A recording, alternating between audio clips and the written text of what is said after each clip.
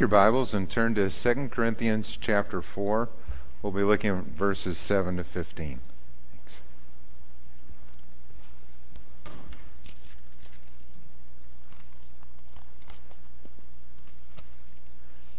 I'd like to read this for us this morning. 2 Corinthians chapter 4, beginning at verse 7. But we have this treasure in jars of clay, to show that this all-surpassing power is from God and not from us. We are hard-pressed on every side, but not crushed, perplexed, but not in despair, persecuted, but not abandoned, struck down, but not destroyed. We always carry around in our body the death of Jesus, so that the life of Jesus may also be revealed in our body. For we who are alive are always being given over to death for Jesus' sake, so that his life may be revealed in our mortal body. So then, death is at work in us, but life is at work in you. It is written, I believed, therefore I have spoken. And with that same spirit of faith we also believe, and therefore speak. Because we know that the one who raised the Lord Jesus from the dead will also raise us with Jesus and present us with you in his presence. All this is for your benefit, so that the grace that is reaching more and more people may cause thanksgiving to overflow to the glory of God. Let's pray. Father, these are remarkable chapters as Paul shares about his life and ministry and the work that you did through him as an apostle. And there are things that are unique to his calling and the privilege that he had to take the gospel to the Gentiles. And yet so many of these things are also true of us, that we too have this treasure in jars of clay. And Father, help us to understand both what that treasure is and what that means for us today. In Jesus' name, amen. In April of this year, an Englishman by the name of Dave Crisp made the largest discovery of his life. Dave Crisp is a treasure hunter. He loves to do this as a hobby. He goes out and he searches for buried treasure. And so one day he was, in April, he was there near Somerset, England, and he was walking in a field in the British countryside, and he had one of those metal detectors and the earphones on, and he's listening to that as he's going out there. And he came across in the middle of this field some coins. He bent down to take a look at what they were, and he noticed that these looked like they were Roman coins. And he began to dig a little bit, and he found not one or two, but he found 21 Roman coins. And then he took his shovel that he had with him, and he began to dig a little bit more below the surface of the ground. And about a foot down, he found a clay pot filled with Roman coins. And so he covered it up, he put it back, and he contacted the British antiquities authorities, to come on out, and they were very, very grateful for that, because whenever there's a discovery like this, they like to see it in context and do kind of an archaeological dig and see what else was around there. And as they dug down and uncovered this fragile clay pot, inside were 52,000 Roman coins. Dating back to the 3rd century A.D., they were all in that period when Rome literally ruled England at that time. And here they were, buried in the ground. It was the largest single discovery of Roman coins in history.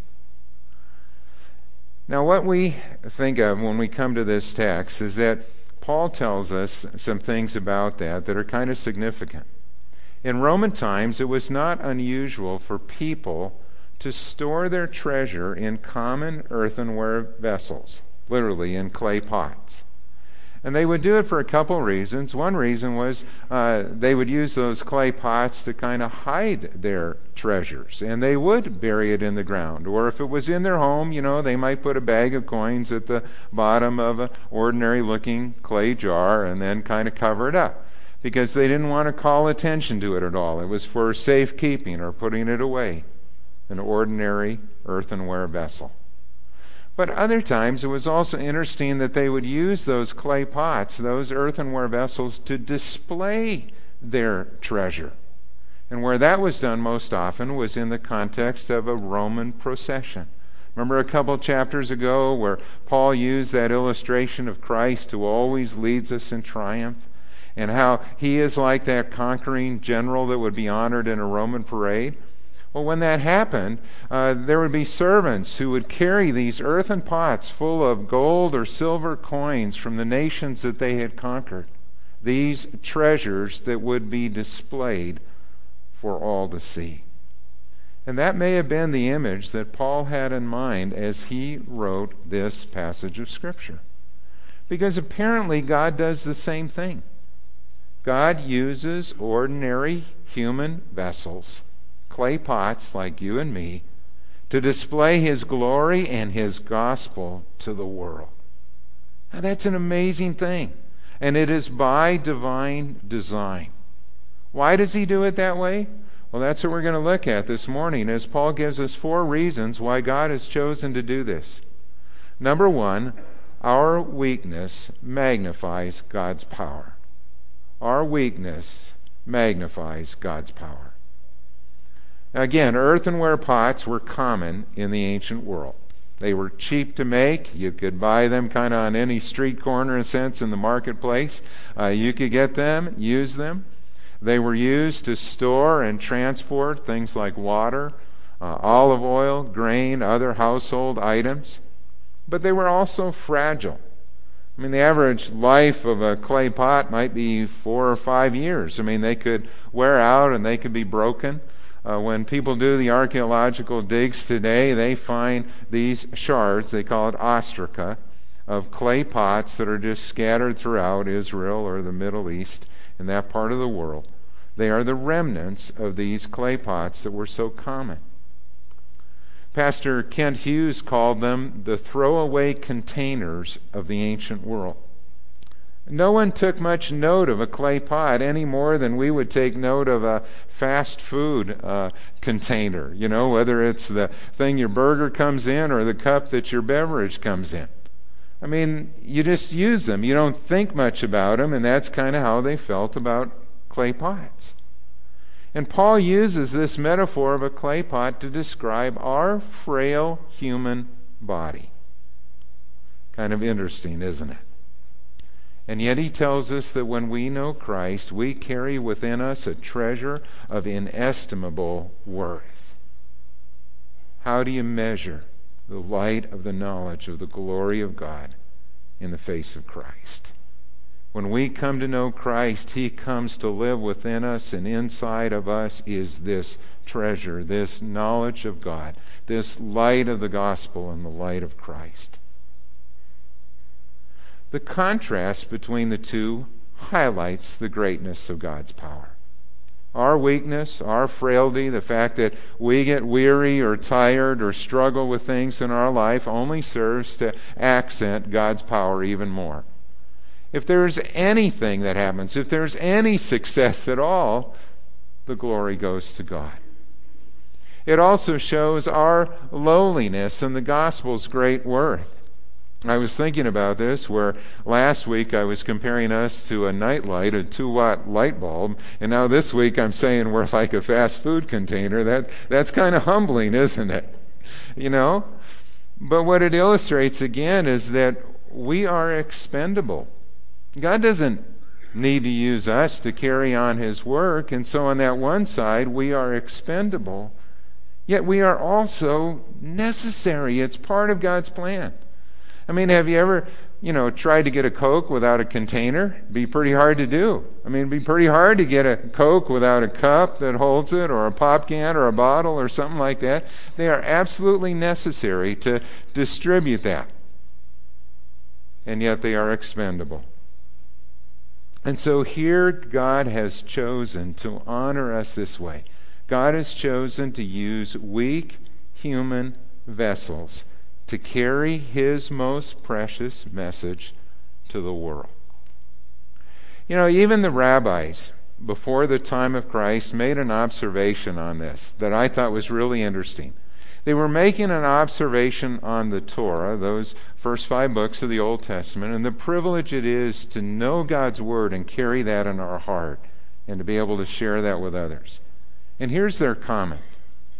They said that just as wine cannot keep well in silver or gold vessels, but only in the lowliest of vessels, earthen ones, so the words of the Torah do not keep well in one who considers himself to be the same as silver or gold vessels, but only in one who considers himself the same as the lowliest of vessels, earthen ones.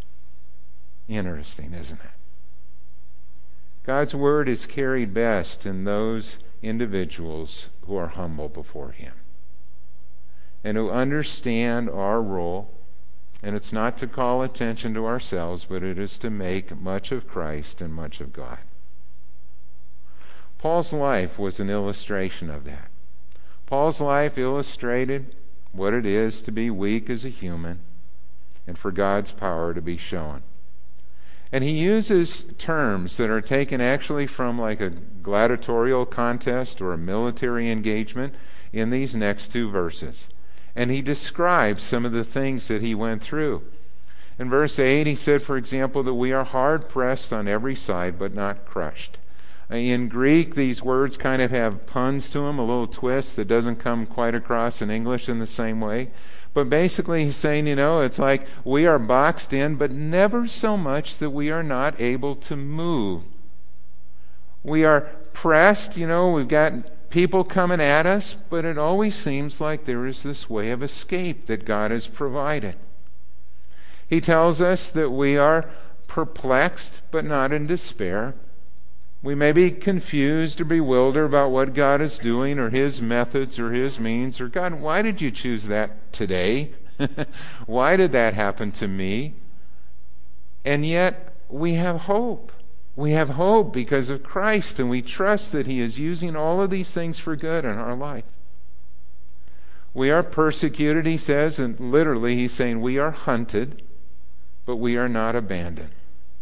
We are struck down but not destroyed, or you could translate that, we are knocked down but not knocked out.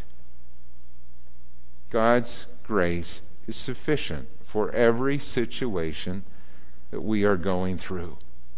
And Paul would say that about his life over and over again. And he would say, the fact that we are still alive is not due to our cunning. It's not due to our toughness or resolve. It is by the power and the grace of God that we are still here and still able to minister to you. Our weakness magnifies God's power. And secondly, our weakness reveals the life of Christ. And we see that in verses 10 and 11. When he says, we always carry around in our body the death of Jesus, so that the life of Jesus may also be revealed in our body. For we who are alive are always being given over to death for Jesus' sake, so that His life may be revealed in our mortal body. He tells us that 2 things are constantly at work in us: the death of Jesus and the life of Jesus. In our suffering, we identify with the death of Jesus and His sufferings. We share struggles, and Jesus in this life knew what that was like. He took upon Himself human flesh. He understood what it was like to be tired or thirsty or weary. He understood the temptations that we face, yet He was without sin. And He told the disciples that the servant is not above his master. If they persecuted me, they will persecute you. Or if I experience these things in life, you are going to experience some of these same kinds of things, the sufferings. There's a unity between Christ and His followers. So just as Jesus suffered, we too will suffer all kinds of trials. Yet in our suffering, we also share in the life of Jesus. His victory is our victory, and we can trust in Him to work through us. And so we see God do these extraordinary things when we trust Him. Paul understood that. In Philippians 3:10 and 11, he actually longed for God to demonstrate his power in him. He said, I want to know Christ and the power of his resurrection and the fellowship of sharing in his sufferings, becoming like him in his death, and so somehow to attain to the resurrection from the dead. Paul pressed on toward the goal of heaven. He wanted to please Christ in everything that he did. But he wanted to know Christ more and more deeply, more intimately. And he knew that even in his sufferings, he would come to experience Christ in a deeper and more significant way. The sweetness of Jesus' presence, his power in our life, his grace that is sufficient for every need. And Paul would write about these three things, death, resurrection, and glorification, over and over again. You see, in our life, just as Paul did, we will experience all three of those things as a result of our union with Christ. We are united with Christ in his death. When we come to place our faith in Jesus as our Savior and Lord, we are united with him in his death, but also in his resurrection.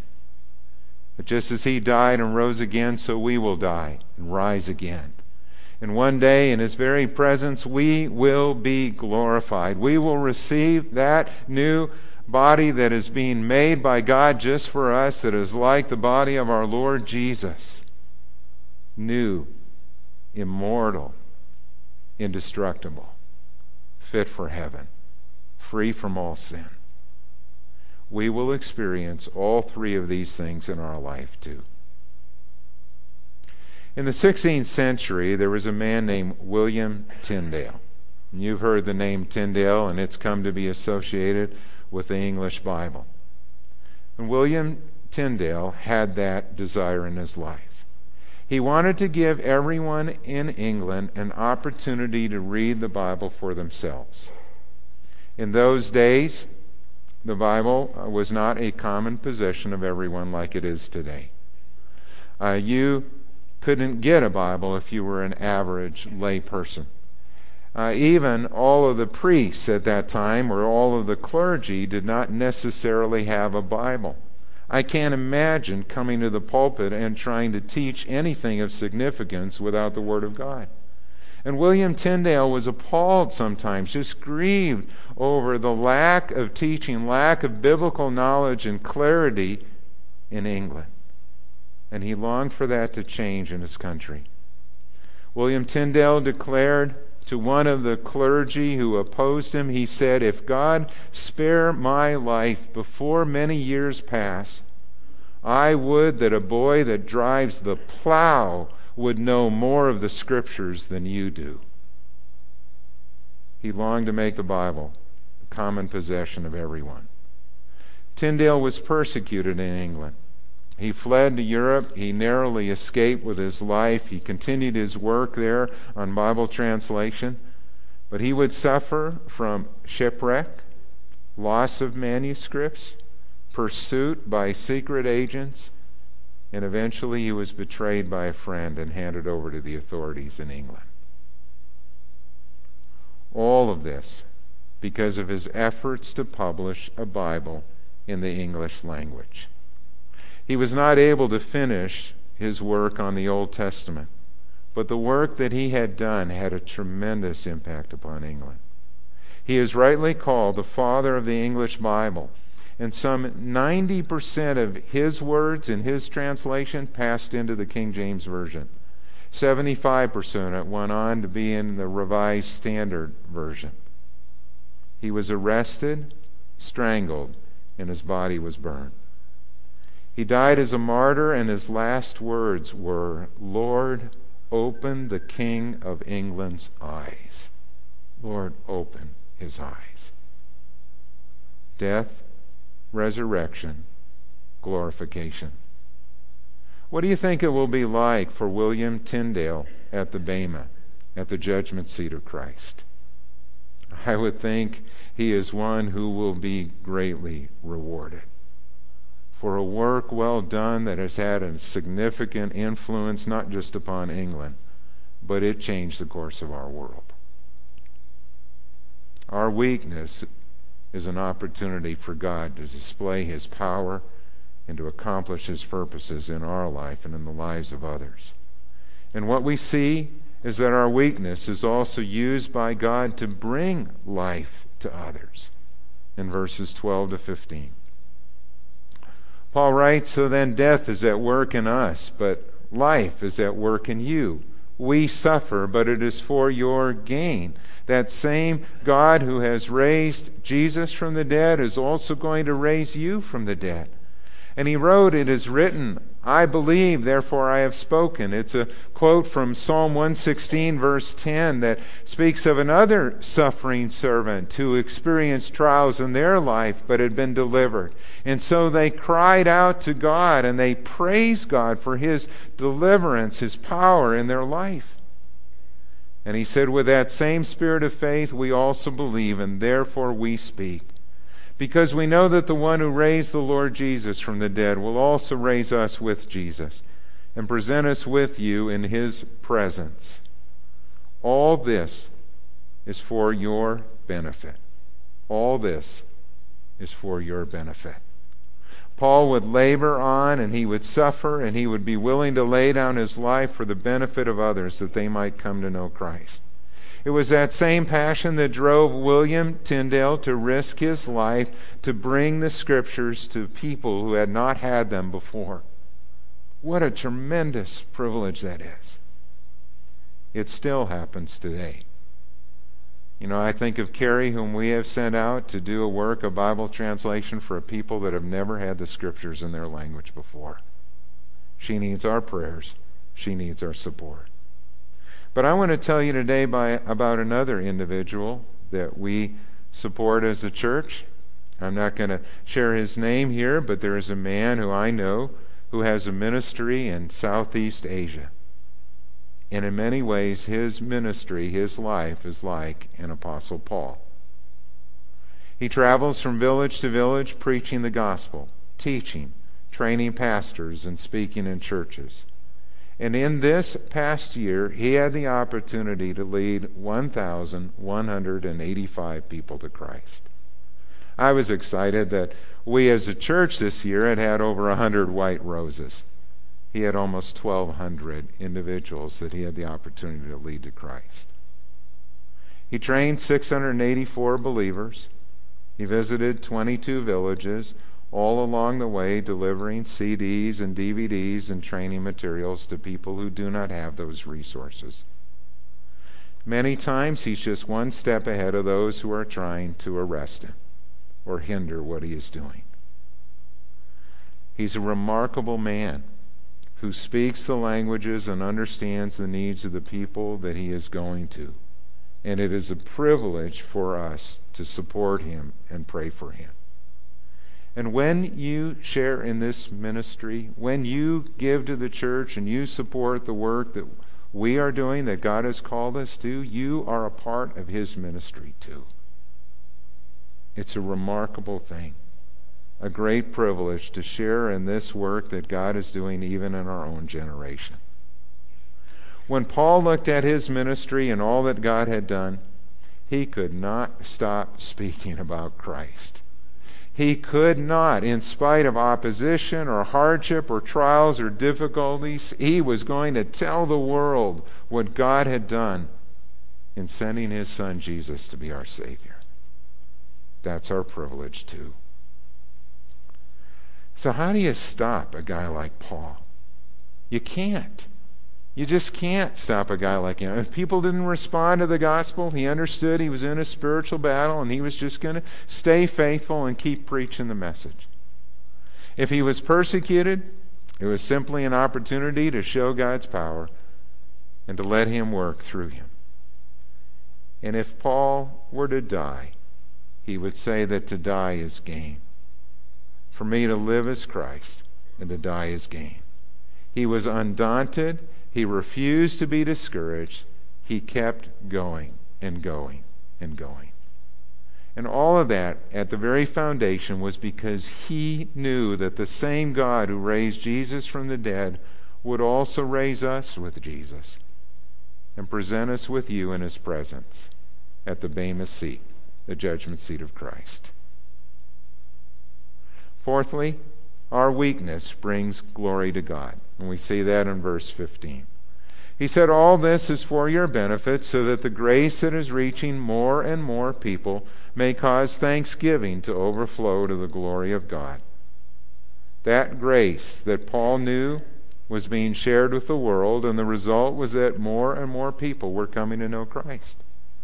And the way Paul felt about it, the more people who come to know Christ, the more glory that is brought to God. The more people there will be who join in this great thanksgiving, not just on earth, but one day in the future, who will be gathered around His throne in heaven. It will mean more joy, more honor, more glory to our Lord and Savior.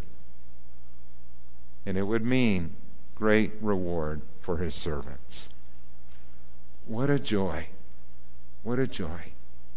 Is there anything better or more lasting than this? Than to give ourselves fully to the work of the Lord, to share in the mission that He has called us to, or to participate in the life and ministry of the church. Is there anything more lasting than that? You know, I was thinking how in this last month we've had some godly and dear members of our congregation who have passed away. And I thought about those times when I went to visit people. And in some of those situations, what life comes down to at the end of life, if you are like in a nursing home or a care facility, it comes down to a single room that's a little bit like a dorm room in college. And you have a small dresser, little closet, little drawer. And all your stuff that you had in life is kind of reduced down to those basic things. And even that you can't take with you when you die. What is going to last? It's God, it's His Word, it's people. It's the people that you have built your life into, that you have helped to come to know Christ or to know and grow in their relationship with Him. It's the things that you have done for Christ that are going to last. And how sweet it is to talk to individuals, godly saints who have come to that point in their life where that is their great joy. What they've done for Christ, those are the things that are going to last. You know, it's no wonder that Paul, when he comes to the end of this letter, will say to the Corinthians that I've learned something about weakness. I've learned that God is honored by our weaknesses. And we don't have to feel like we have everything together and we're strong and we can hold it all in there, you know, and do all of these things, because it's not by our might or our power that we accomplish the work of the kingdom. It's by His might and His power. And so Paul would say in chapter 12, verse 9, he said, I will boast in my weaknesses, so that Christ's power may rest on me. Yes, there are things about me that may not be attractive. I may not be as eloquent as other speakers. I may not be as gifted as other people that you think of and know. But that's okay. If God is pleased to use me, an ordinary clay pot, for His glory, that's great. Because God will say to each one of us, my grace is sufficient for you. For my power is made perfect in weakness. So what are you dealing with this Christmas? Are you going through a season where you have experienced grief or loss? Are there hardships or trials in your life? Is there illness or loneliness? We all have struggles. Things that cause us to be weary or weigh us down at times in our life. What does God say to us? My grace is sufficient for you. God's grace is sufficient. And His power is magnified in our weaknesses. You know, I've been making some notes in my own mind as I think about going through this book, this letter of 2 Corinthians, and what is it that I want to remember. And I didn't put these on the slide, but 3 things that I've been thinking about that keep coming back to me as I go through this book are these. God gives comfort in the midst of affliction so that He enables us to endure those trials. He gives life in the midst of death. People die in this life. But he gives us life through Jesus Christ, so that death is not that last word. And he gives hope in the midst of despair. And so even for the Apostle Paul, when he could feel like he was at the end of his rope, he did not lose heart or lose hope because of Christ. And may those same promises be true for each of us as we hold on to them. Amen. Let's pray. Father, I thank you. Thank you for the realism of Scripture that understands the life that we live and the trials that we go through. And certainly for us, we are not experiencing anything like the persecution and suffering that Paul felt. And yet we do know what weakness is. We do know what trials are. We know what hardship is. We know what grief is and loss. And we know what it is to be ill, to be sleepless, to feel those human needs in our life. And I thank you, God, that you have overcome all of that, and that you are able to meet our needs and provide for us and give us a strength that is beyond ourselves, all because of Christ. Thank you for the hope that we have. Thank you for the comfort we receive. Thank you for the promise of eternal life in Christ. In his name we pray. Amen. Would you stand with us as we close today?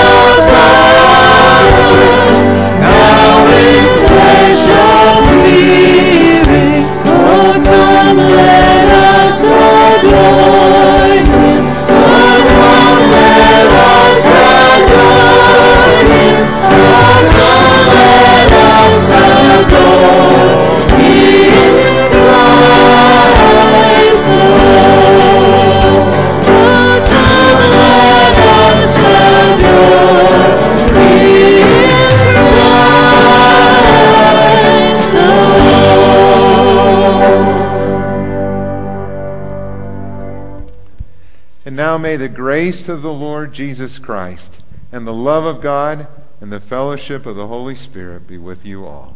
Amen.